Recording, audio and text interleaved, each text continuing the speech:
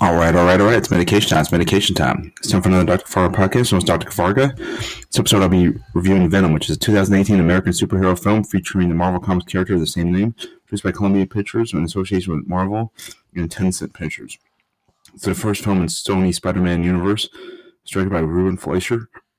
It stars Tom Hardy as Eddie Brock in Venom alongside Michelle Williams, Riz Ahmed, Scott Hayes, and Reed Scott. In the film, journalist Brock gains superpowers after becoming the host of an alien symbiote whose species plans to invade Earth. The movie was first released in the United States on October 5th, 2018.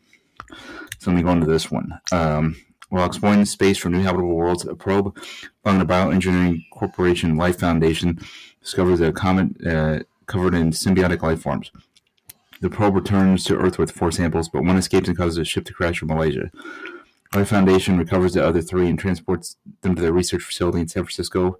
They discover that the symbiotes cannot survive without oxygen-breathing hosts, which often fatally reject the symbiosis.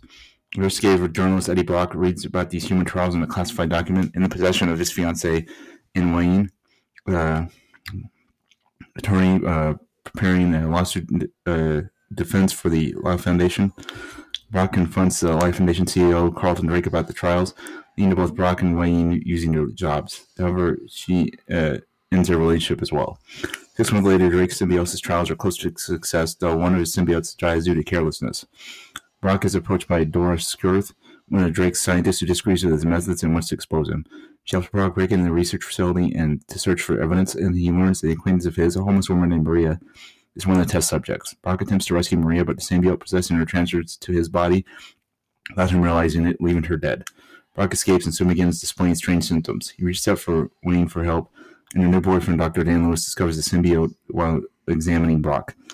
Drake exposes Skirth to the remaining captive symbiote, killing both. This leaves the symbiote inside Brock as the only living specimen. Drake sends mercenaries to retrieve the symbiote from Brock, but it manifests around his body, a monstrous creature, and fights the attackers.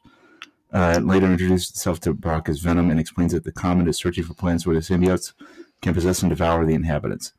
Venom offers to spare Brock if he helps the symbiotes achieve their goal, and Brock comes to enjoy the superhuman attributes of the symbiote and imbues it with him.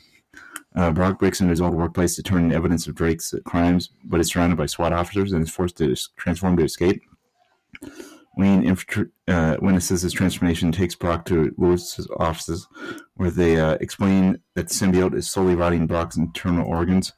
Brock notes that the symbiote has 2 weaknesses: high-pitched noises and fire. Although Venom claims that the organ damage can be reversed, Wayne uses the MRI machine to help Brock separate from the symbiote. Brock is then captured by Drake's men. Meanwhile, the 4th symbiote, Riot, makes its way from Malaysia to San Francisco by hopping from body to body. It bonds with Drake, who agrees to take Riot in the Life Foundation space probe to collect the rest of the symbiotes and bring them to Earth. Wayne reluctantly bonds with Venom so they can free Brock. When Brock and Venom have bonded again, the latter states that he has been convinced to help protect the Earth from his kind through interactions with Brock, and the pair attempt to stop Riot and Drake with Wayne's help. Venom damages the probe as it takes off, causing it to explode and kill both Riot and Drake. After the incident, Brock returns to journalism, while Wayne believes that Brock is no longer bonded to Venom after this. The Venom also would end the explosion. However, the pair remain secretly bonded and set out to protect San Francisco by killing criminals.